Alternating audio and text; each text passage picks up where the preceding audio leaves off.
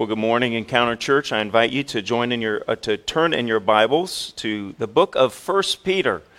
1 Peter is where we find ourselves. You probably had the book of Acts was well worn into your Bible, that you would just open it and it would automatically open to the book of Acts. Well, if that's the case, just turn a bit further toward the back, and we are, as mentioned a couple times already, we're beginning a new teaching series here in the book of 1 Peter. If you're using one of the Bibles, there at your chair, you'll find it on page 1727.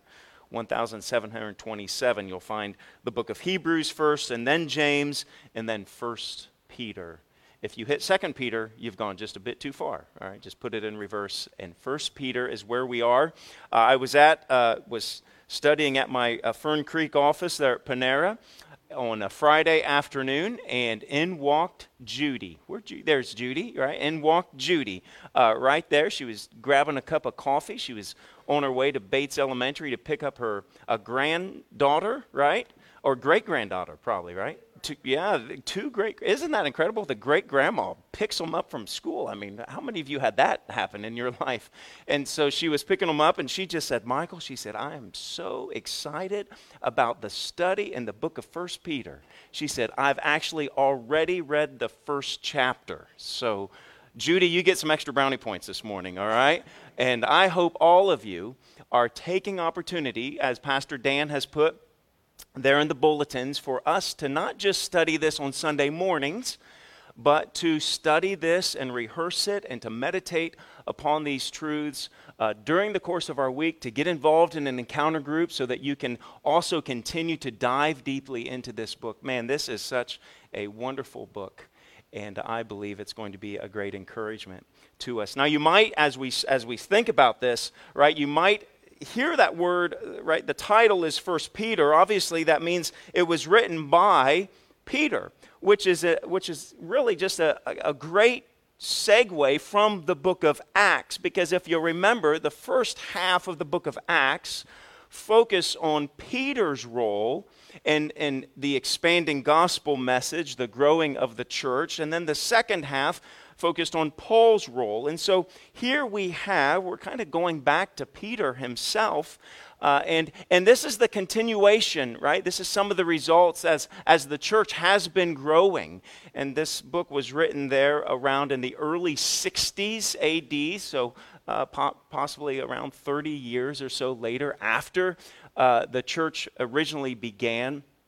And you might think, wow, as you think about, look here on the screen, you'll see the title of the entire teaching series is Steadfast, or Steadfast Living. And you might think, wow, Peter just doesn't seem to be necessarily the guy for Steadfast Living, because one reason is because oftentimes we think of Peter as being that guy who denied Christ, right? You mention Peter, and automatically you just think of that incident. I think there's also a number of other examples of Peter's hesitation and his selfish stubbornness, especially in those original gospel accounts, wherein Peter tended to, at times as he was a disciple, he acted more as a stumbling block rather than the rock on which Christ was going to build his church. And so we think about this idea of steadfast living, and if you think about it just within the context of those gospel accounts of Peter's life, you might say, man, Peter doesn't seem to necessarily be the ideal candidate to be teaching us about steadfast living, right? Because it's our tendency to view Peter through that lens of some of his failures there in the gospel accounts. But again, it's there in the book of Acts that we really saw Peter growing in his boldness for the Lord. We saw there in the book of Acts how Peter then steps into that leadership role of the expanding movement of the church. And as the church grew in number, we saw that Peter then also grew in his courage and his steadfastness. In fact, sometimes Peter can sometimes be overshadowed by the Apostle Paul, right? We think of the New Testament and all the writings, and we tend to think of the Apostle Paul, but often we forget the fact that actually no one else other than Jesus is mentioned more often in the New Testament than Peter himself. That Peter was a dynamic player. He was a dynamic leader in the growth of the church. And I think what we learn from this, right? Because again, our minds, we tend to think of Peter within the context of his failures of denying Christ. But yet here we have this book, 1 Peter and 2 Peter, and how we're going to learn what it means to be steadfast, how to live a steadfast life in a culture that is against, that is in opposition to following Jesus. I think what we can be encouraged by is how God transformed Peter's life. And how you had, in the gospel accounts, Peter was presented somewhat as a coward at times, that he lacked courage, that he lacked steadfastness. But yet through the book of Acts and here in this letter, we're going to see him as being a courageous man of faith, of someone who's steadfast. And what we can learn from that is probably some of us in here, right, we might not think of ourselves as very steadfast, right, in the faith, maybe today, right? Maybe right now we are timid. Maybe you are a bit shy when it comes to sharing the gospel, right? Maybe even going and handing out free hot dogs this Thursday, that might even cause you a little bit of hesitation in this world, right? That's going to, maybe even at times we find ourselves hesitant to identify ourselves as a follower of Jesus Christ. I think the beautiful thing about Peter's life and that example is how God takes someone, how Jesus is able to take someone like Peter, who was a failure at times, who lacked courage, who lacked steadfastness, and transformed him into this mighty man of faith. And so if you are here this morning and you might say, boy, this teaching series just doesn't seem like it's going to fit, let me just invite you to join with us in this journey of allowing God to change us from being hesitant followers of his, to change us from being shy about our faith, and to step onto this road, this journey of being transformed. It's not going to be a transformation that happens overnight. All right? It requires time. It requires study in God's Word. It requires other people. As we're going to see this morning, it requires difficult circumstances. And yet God is going to use all of that to help change us. Now this morning we're going to see that one of the primary themes of 1 Peter, one of the primary themes is that God uses suffering. That God uses suffering as a teacher in helping us become steadfast in the faith. That God is going to use suffering. See, Peter, he's writing to these followers of Jesus. His audience is primarily Jewish believers, those who are of Jewish descent and saw the acts of Jesus. They believed in his resurrection and are now followers of Jesus Christ. So that's his primary audience. And this audience there, again, around the early 60s AD, they're continuing to experience persecution. They're experiencing suffering for being a follower of Jesus Christ. We saw that persecution there in the book of Acts, and nearly 30 years later, right, it continues on. This suffering will continue, and so Peter is writing them, and he's helping them put their suffering within context.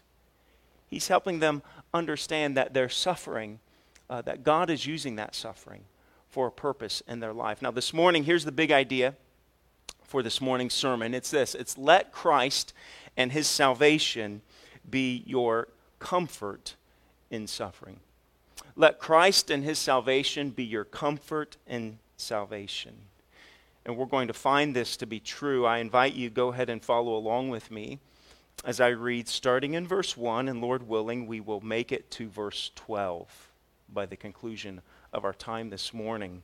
And we're going to see the emphasis on salvation, as Michael Fay has already done a wonderful job emphasizing salvation in Christ Jesus, and that is our comfort in suffering. So here we go in verse 1, all right? Peter, an apostle of Jesus Christ, to God's elect, exiles scattered throughout the provinces of Pontus, Galatia, Cappadocia, Asia, and Bithynia, who have been chosen according to the foreknowledge of God the Father, through the sanctifying work of the Spirit, to be obedient to Jesus Christ. and sprinkled with his blood. Grace and peace be yours in abundance. Praise be to the God and Father of our Lord Jesus Christ. In his great mercy, he has given us new birth into a living hope through the resurrection of Jesus Christ from the dead, and into an inheritance that can never perish, spoil, or fade. This inheritance is kept in heaven for you, who through faith are shielded by God's power until the coming of the salvation that is ready to be revealed in the last time. And in all this you greatly rejoice, though now for a little while you may have had to suffer grief in all kinds of trials. These have come so that the proven genuineness of your faith, of greater worth than gold, which perishes even though refined by fire, may result in praise, glory, and honor when Jesus Christ is revealed. Though you have not seen him, you love him. And even though you do not see him now, you believe in him and are filled with an inexpressible and glorious joy. For you are receiving the end result of your faith. What is it? The salvation of your souls. Concerning this salvation, the prophets who spoke of the grace that was to come to you, they searched intently and with greatest care, trying to find out the time and circumstances to which the Spirit of Christ in them was pointing when he predicted the sufferings of the Messiah and the glories that would follow. It was revealed to them that they were not serving themselves, but you, when they spoke of the things that have now been told you by those who have preached the gospel to you by the Holy Spirit sent from heaven. Even angels long to look into these things. Church, even the angels long to look into these truths that we are going to be uncovering here this morning. We find here, as the big idea, the primary theme of our sermon this morning is that let Christ and his salvation be your comfort in our suffering. Peter is focusing on, he's saying, in the midst of your suffering, what do you still have? What is it that they cannot take from you? He is going to say, they cannot take from you your salvation. And so we find here in the first couple of verses, Peter tells them, he says, your salvation is not dependent on you. He says, your salvation is not dependent on you. Michael helped us see that in the Rock of Ages song, where he said we can work ourselves to the bone trying to do good deed after good deed after good deed. But if that is done without Christ Jesus, then it's for nothing. We're reminded here in these early verses that your salvation is not dependent on you. Let's go ahead and we're just, church, we're going verse by verse by this, all right? And we start here, there, at verse 1. Peter, an apostle of Jesus Christ. I've already made comments about him. And then he jumps right in. And what does he do? He says, to God's elect. We're going to stop right there. I thought we almost could preach an entire sermon just on those couple of verses there. This letter begins with Peter highlighting whose we are. Whose we are, right? Now, I don't know Hebrew, I don't know Greek, but I do know a little bit of English here, and I know that when there's an apostrophe S like that, that means something or someone possesses something, and it says to God's, meaning this is God's possession that is being addressed here. There's a possessive proclamation right from the start of this letter, where Peter is addressing God's, apostrophe S, God's people, God's possession. Peter finds it necessary right out of the gate to remind us that in our suffering, he reminds us whose we are. There's a Burger King advertising jingle. Maybe I've mentioned it before, but I think it's worth mentioning now. There's a Burger King advertising jingle. It's a worldly mantra that is sung from the digital chorus of our television screens, and you might know it too, where it says, BK, have it your way, right? Has anyone heard that, right? Now that's going to be stuck in your mind all day long. And now, like, we are all going to be flocking to Burger King for a Whopper. And I've got a coupon card that gets you a buy one, get one free Whopper if you want to use it later. But BK, have it your way. And then it ends that little mantra with these two words that we've allowed to be ingrained into our heads. You rule. You rule. That's what the world says. It says, you are the master of your own destiny. You rule. That's not what God's word says. In church, there is no hope if I rule. Peter tells us, he says, you are God's possession. But not only are we God's possession, we are his children, because in just a few words, it's going to highlight how God the Father is involved in our salvation, that we are his children. We are his most prized possession, that God holds us up with his righteous right hand. Isaiah tells us in Isaiah 41, 8 through 10, it says, but you, O Israel, my servant Jacob, listen to this, whom I have chosen. He says, you descendants of Abraham, my friend. He says, I took you from the ends of the earth. From its farthest corners, I called you. I said, you are my servant. I have chosen you. I have not rejected you.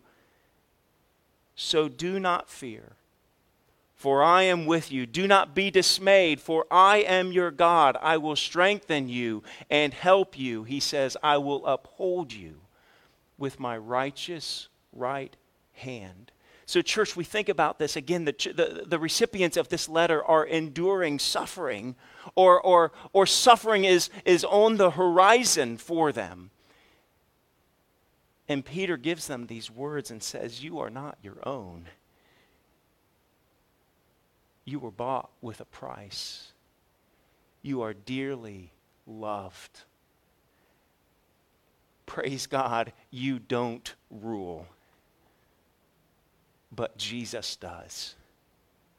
All right, when a child is filled with fear and uncertainty, or maybe a child is facing troubling circumstances, what do? They turn to their parent and they say, Mom or Dad, won't you hold me?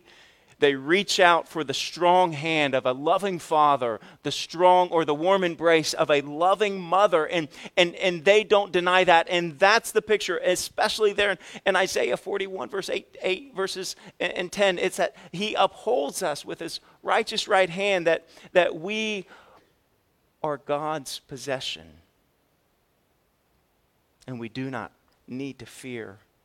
Right? If we do rule, if we are the masters of our own destiny, what happens is that when suffering enters into the picture, if I do rule, and if I'm the one who is laying out the future before me, what happens is when suffering enters into the picture, I find myself crushed and demoralized. I grow bitter and I grow angry toward God. I shake my fist at God. I curse at God and I say, how could you do this to me? I deserve better. Look at all that I've done for you. And this is how it ends. Church, I wonder if maybe for our young people, we are setting them up for a life of hardship and bitterness because we've forgotten to teach them that they are God's very possession. That they are God's. And when we understand that we are God's possession, that we are his, and that his ways are best, then we do not curse God during suffering, but instead we learn to trust God. We look to the cross and we say, how much does God the Father love me? He sent his son to die on the cross for me. I can trust him in this suffering.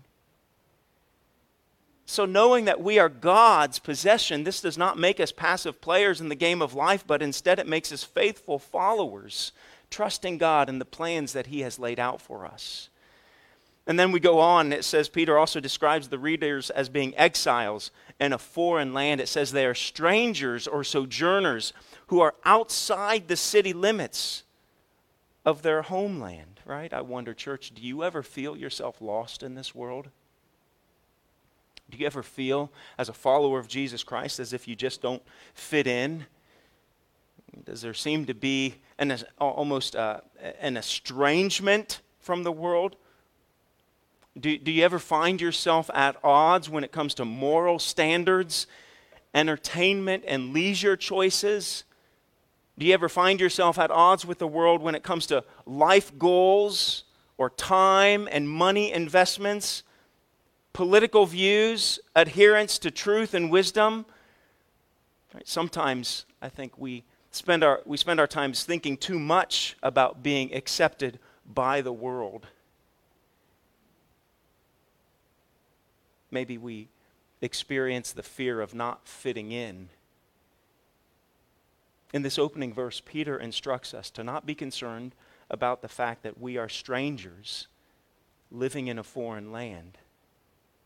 These feelings are natural, should be natural for us, that we feel alien, that we feel as if we're foreigners. Let this reality comfort you when you feel alone, or when you're lost or living, or you feel as if you're lost or living as an outsider of the world, because living in obedience to the Lord is difficult. Did you notice there, right? What does it say there at the end of verse 2? It says to be what? To be obedient to Jesus Christ. Right? We are aliens in this world because we do not obey the orders of this world's mantras. The fact that you are a follower of Jesus Christ makes you weird to the world. Right? I mean, we all can turn to each other, turn to our neighbor and say, did you know that the world thinks you're a weirdo? Makes us weird. We're different. And church, the less you fit into this world, all right, let me say it this, all right? The more you grow in your relationship with Jesus, the less you'll fit into this world. Right? If you feel like there's no difference between you and the world, that like there's no separation and you feel like you fit in pretty good, then I'm going to challenge you and say, I want you to do a heart check and check your walk with Jesus. And then verse 2, all right, we continue on. It says, who have been chosen according to the foreknowledge of God the Father through the sanctifying work of the Spirit to be obedient to Jesus Christ and sprinkled with his blood. We see here that the work of salvation, again, this is a salvation that's not dependent on you. You are God's elect. You've been chosen by God. This work of salvation that's described, it's a combined effort of the triune Godhead. Right? This isn't just like Jesus' side gig.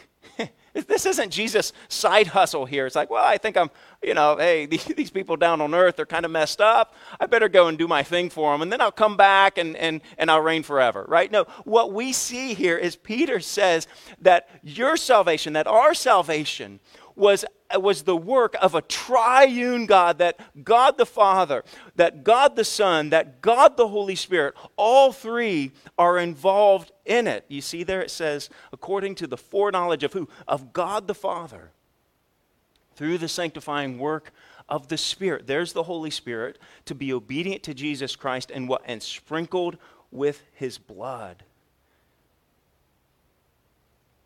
We're reminded here that genuine saving faith always produces obedience and submission to Jesus Christ. A person who claims faith in Jesus Christ but whose pattern of life is disobedience to God's word has not been redeemed and is living a lie. Faith shows itself in obedience. And Peter is helping them to see that as they go into this time of suffering and persecution, he's helping them to know that you will remain obedient to Jesus. He's giving them that instruction. And then verse 2 ends, grace and peace be yours in abundance. Peter's prayer for these people is that the grace of God would continue to increase. So these first two verses, again, suffering, all right, is that your salvation is not dependent on you. God's. You are God's. possession. He'll protect you. Then the next point here is this. Point number 2 is that your salvation then is secure. I mean, isn't this, right? This might be a concern, right? As you're going through suffering, right? Is something going to happen to my salvation, right? When everything else around me seems to be falling apart, Peter is letting them know that your salvation will not fail you. During hard times or seasons of difficulty, we find ourselves fearful of losing what we have.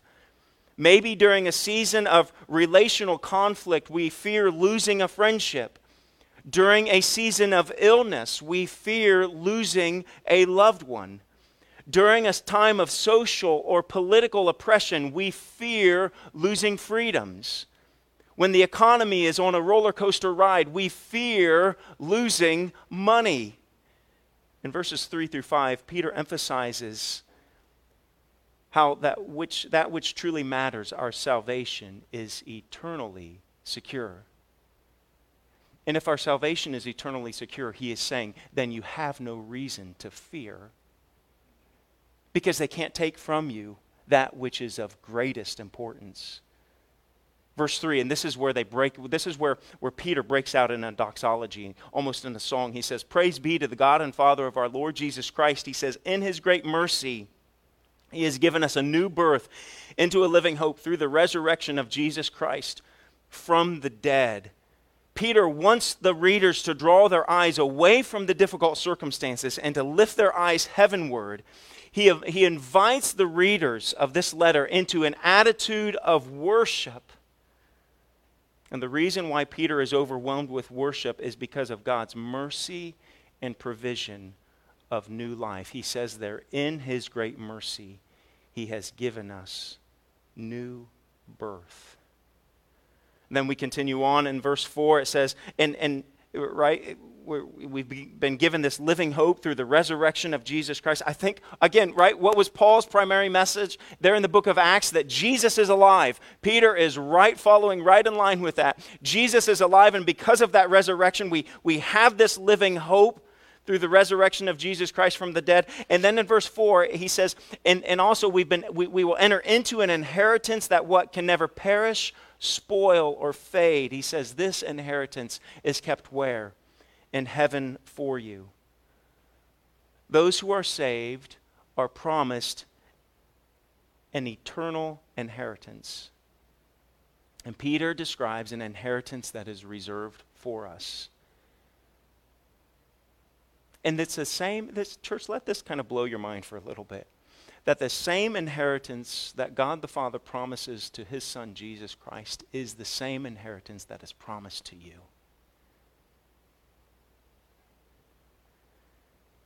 That the inheritance that God the Father has reserved for his Son, he now shares it, right? He shares with all those who have been adopted into his family. And then verse 4, it brings attention to the eternal care that is given to the believer's inheritance. Notice there, and Michael touched on this earlier, it says the inheritance will never what? It will never perish. It means it won't be corrupted, or it won't come to ruin. Right? It won't experience decay. It won't be ravaged or taken by hostile forces. He goes on then and he says the inheritance will never spoil. Your inheritance is in perfect condition, free from any spot of dirt or pollution on it. It has nothing in it that defiles it. Our inheritance is kept pure. And then he goes on, he says the inheritance will never fade. It's not going to be affected or impaired by time, right? The believer's inheritance will never lose its luster as time goes on. That inheritance is kept carefully. It's carefully guarded. It's kept safe. Where? In heaven, where moth and rust and thieves cannot take it from us. And then in verse 5, look at this. It says, who through faith are shielded by God's power. It's as if, right, it's there in heaven. It's kept for us. It won't perish. It won't spoil. It won't fade. And then look who's guarding it. It says, who through faith are shielded by God's power until the coming of salvation that is ready to be revealed in the last time. In verse 5, Peter is reminding the believers the protection that they have, which is sustained by the power of God. Not only is God keeping our inheritance safely guarded in heaven, but He is safely guarding it to one day receive it. And so our salvation in this world and our eternal salvation that we will experience by receiving His inheritance, it is fast and it is secure.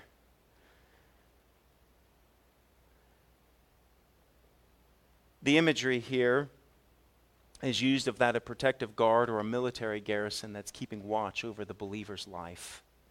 Our inheritance, right? That not only is the inheritance guarded, but we too are guarded. And the implication then is this, hear me on this, church, that because your salvation is secure, because your inheritance is secure, what does that free us up to do? It frees us up to live confidently for the Lord in the world in which we live.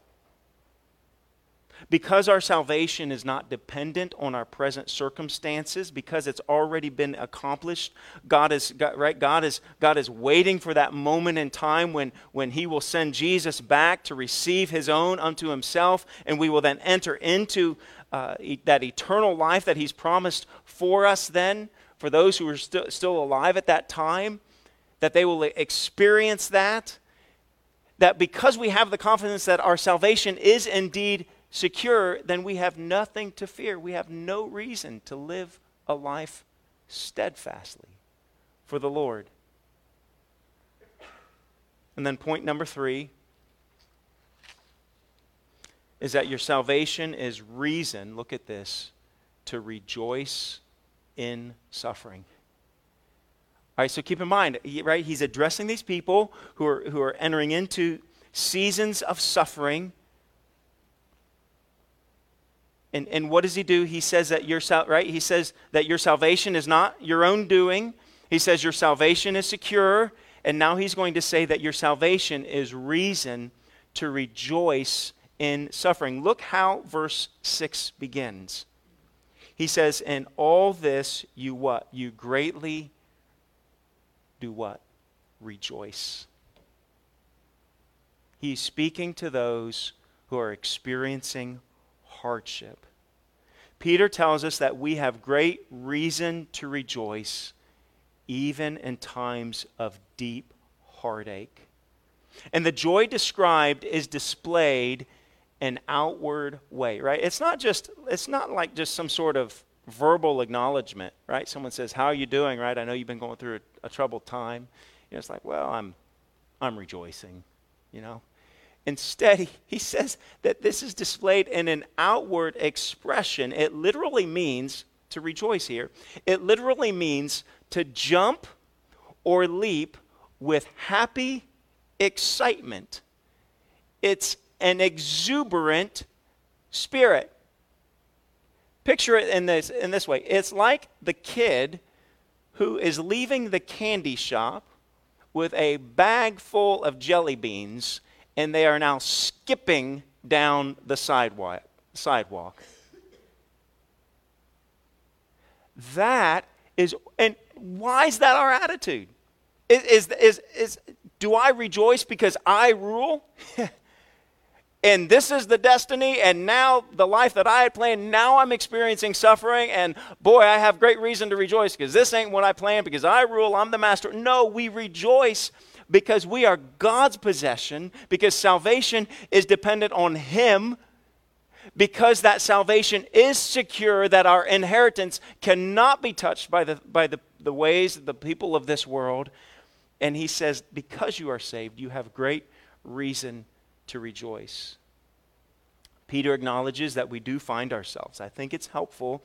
He says Peter acknowledges that we do find ourselves filled with grief and suffering, right? He says He says, though now, in verse 6, he says, in all this you greatly rejoice. He says, though now for a little while you may have had to suffer grief and all kinds of trials. Again, it is that paradox, right? That kind of, that juxtaposition almost of joy and suffering for the believer, where we do have this grief of a natural, that's a natural response to our suffering in a fallen world, right? We can't just glaze over the pain, but at the same time, we don't act as if we've been defeated or that somehow suffering now has the upper hand.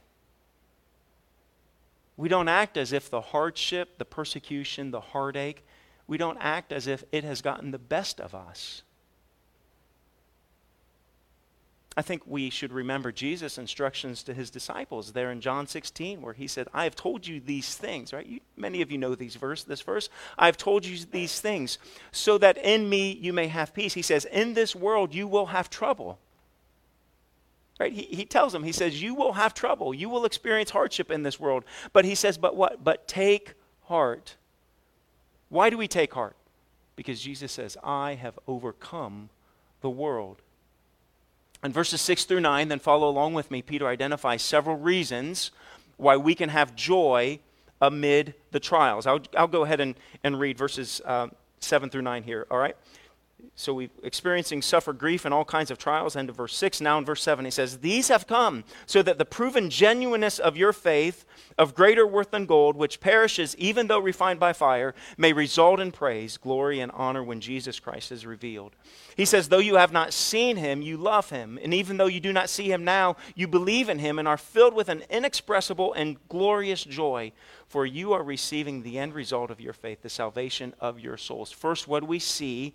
Again, in verses 6, 7, 8, and 9, we're going to see here, especially in verse 7, that we can rejoice. Why? Because suffering has a way of proving our faith. Did you see it there in verse 7? It says, these have come so that the proven genuineness of your faith.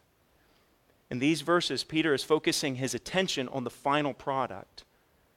Right? Our salvation or our faith will be proven genuine. How? Through suffering. Suffering, church, has a way of proving that your faith is the real deal. George Mueller once said that God delights to increase the faith of his children through trials, obstacles, difficulties, and sometimes defeats. Trials are the very food of faith. Trials are the very food of faith. Then it goes on. Then verse 7 concludes with this promise, right? Why can we rejoice in our suffering? Because honor is promised to us. Verse 7 concludes by telling us that there's an honor awaiting us because of the suffering that we're willing to receive because of Jesus Christ. There's a future glory that we will share with Christ Jesus. And so we endure these sufferings. We endure this difficulty, this hardship. Yesterday, several of the boys and I, we were out working and doing some hard work, and 5 o'clock rolled around, and I kind of released them. I said, okay, guys, you can go. And one of them wanted to watch football, and the other one, I don't know what the other one wanted to do, probably watch football too. And then one of them, Anders, he stuck around with me, and Anders said, Dad, he said, are you going to stop now? I said, no. I said, there's still a number of things I want to get done. And then listen to this, he asked me this question. He said, Dad, will you throw the football with me when you're done? I said, yeah, buddy, I'll throw the football with you when we're done. And he said, okay, Dad, then I'll stay here and keep working with you. And so we did. For the next 30, 45 minutes, he stuck around while his other brothers were off watching football. Why did he stick around? Why did he continue around to endure such hardship? As they probably would describe it sometimes, suffering and persecution on the Boehm farm. Yeah, why did he stick around? Because there was a promise that was made to him. Because there was a promise there. And what was that promise? That his dad would throw the football with him. He said, I'll continue for another 45 minutes to go through this because you've promised something to me. And you see, there's an honor that is promised to us. That it may result in praise, glory, and honor when Jesus Christ is revealed. We will praise, glory, and honor Jesus Christ, but yet there also will be a glory that's revealed in us.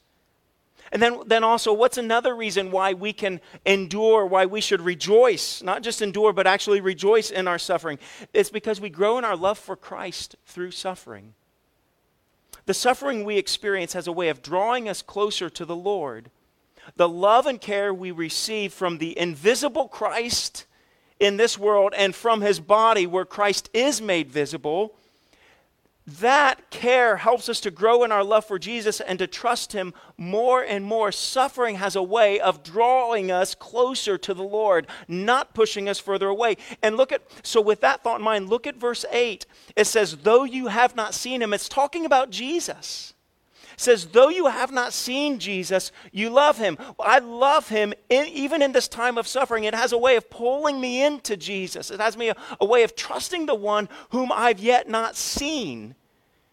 And it says, even though you do not see him now, you believe in him and are filled with an inexpressible and glorious joy. How do we grow in our love for this one whom we have not seen? How do we grow in our faith? How do we believe in him? How are we filled with it's because through times of trial, we allow our faith to lead us deeper into our relationship with our Savior. And then it says, then another way, how can we rejoice in our suffering? It says all of our suffering is working toward the end result of faith. Verse 9. He says, for you are receiving the end result of your salvation, of your faith. What is it? It's the salvation of your souls. Right? That there's an end result that all these things are working together toward. And we see here, right, that perseverance is possible when we're focused on these promises, that we too can be like Anders and say, hey, if I stick around, like if I continue to go through this, is this going to be promised to me? And we have a loving Father who says, yes, all of this and more. Verses 10 through 12, man, you read this, and this is where I'll land the plane. Verses 10 through 12, you read it, and you think, that just doesn't make sense, right? Why would Peter include this? He says this, he says, concerning this salvation, the prophets who spoke of the grace that was to come to you, they searched intently and with greatest care, trying to find out the time and the circumstances to which the Spirit of Christ in them was pointing. And you might underline this, when he predicted the sufferings of the Messiah and the glories that would follow. It was revealed to them that they were not serving themselves but you when they spoke of the things that they have now been told you by those who have preached the gospel to you by the Holy Spirit sent from heaven. Even angels long to look into these things. What Peter is saying, again, within the context of these followers of Jesus Christ and their suffering, and how he's telling them to rejoice even that there's a comfort that you can have because of the salvation. That's your greatest comfort in life and in death, is that you are saved. And he uses the example of Jesus suffering to give them hope, to give them comfort. And what does he do? He says that even Jesus' suffering was prophesied hundreds of years previous. That Jesus and his suffering that he went through on your behalf and on my behalf, that just was not just like God thinking, wow, what do I do now? But instead he is saying that even Jesus' sufferings were long prophesied. He's helping us to see that God is sovereign over Jesus' suffering on the cross, and that if God is sovereign over Jesus' suffering that took place on the cross, then God is also sovereign and in control over your sufferings. And he says, I love this, right? It says in verse 12, it says it was revealed to them, it was revealed to the prophets of the Old Testament, it was revealed to them that they were not serving themselves but you. And he is saying that you can have this great confidence that you have not been forgotten in your suffering. You can have this great confidence that is because the prophets, they wrote it down. The suffering servant that Isaiah tells us about, they wrote it down hundreds of years before Jesus was even born, before Jesus even entered into this world. He's saying you can have confidence that that same one who was sovereign over your Savior's suffering, that he is also sovereign over you. He's saying, and they have served you with these hopeful words. Church, he is helping us to be reminded that God has not forgotten us, that what we are going through, that what you're going through is not outside of a loving Heavenly Father's control, and that God is still at work. And I don't know what it is that you might be experiencing. It could be suffering. It could be persecution. It could be opposition from others, from non-believers, from neighbors, from family members, from coworkers. But it also could be the suffering of an illness, of a terminal disease.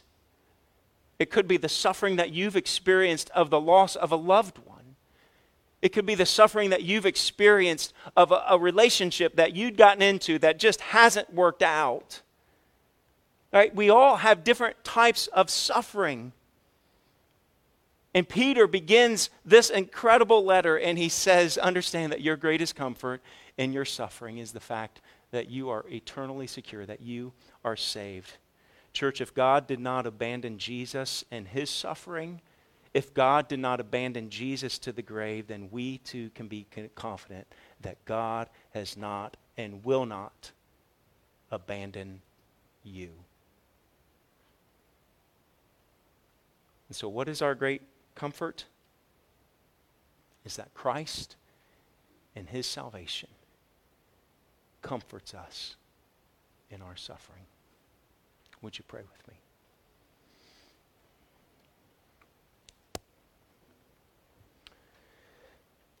Heavenly Father, I pray now that your Spirit would allow these truths to be driven deep into our hearts, and allow these truths then to be lived out in our daily lives.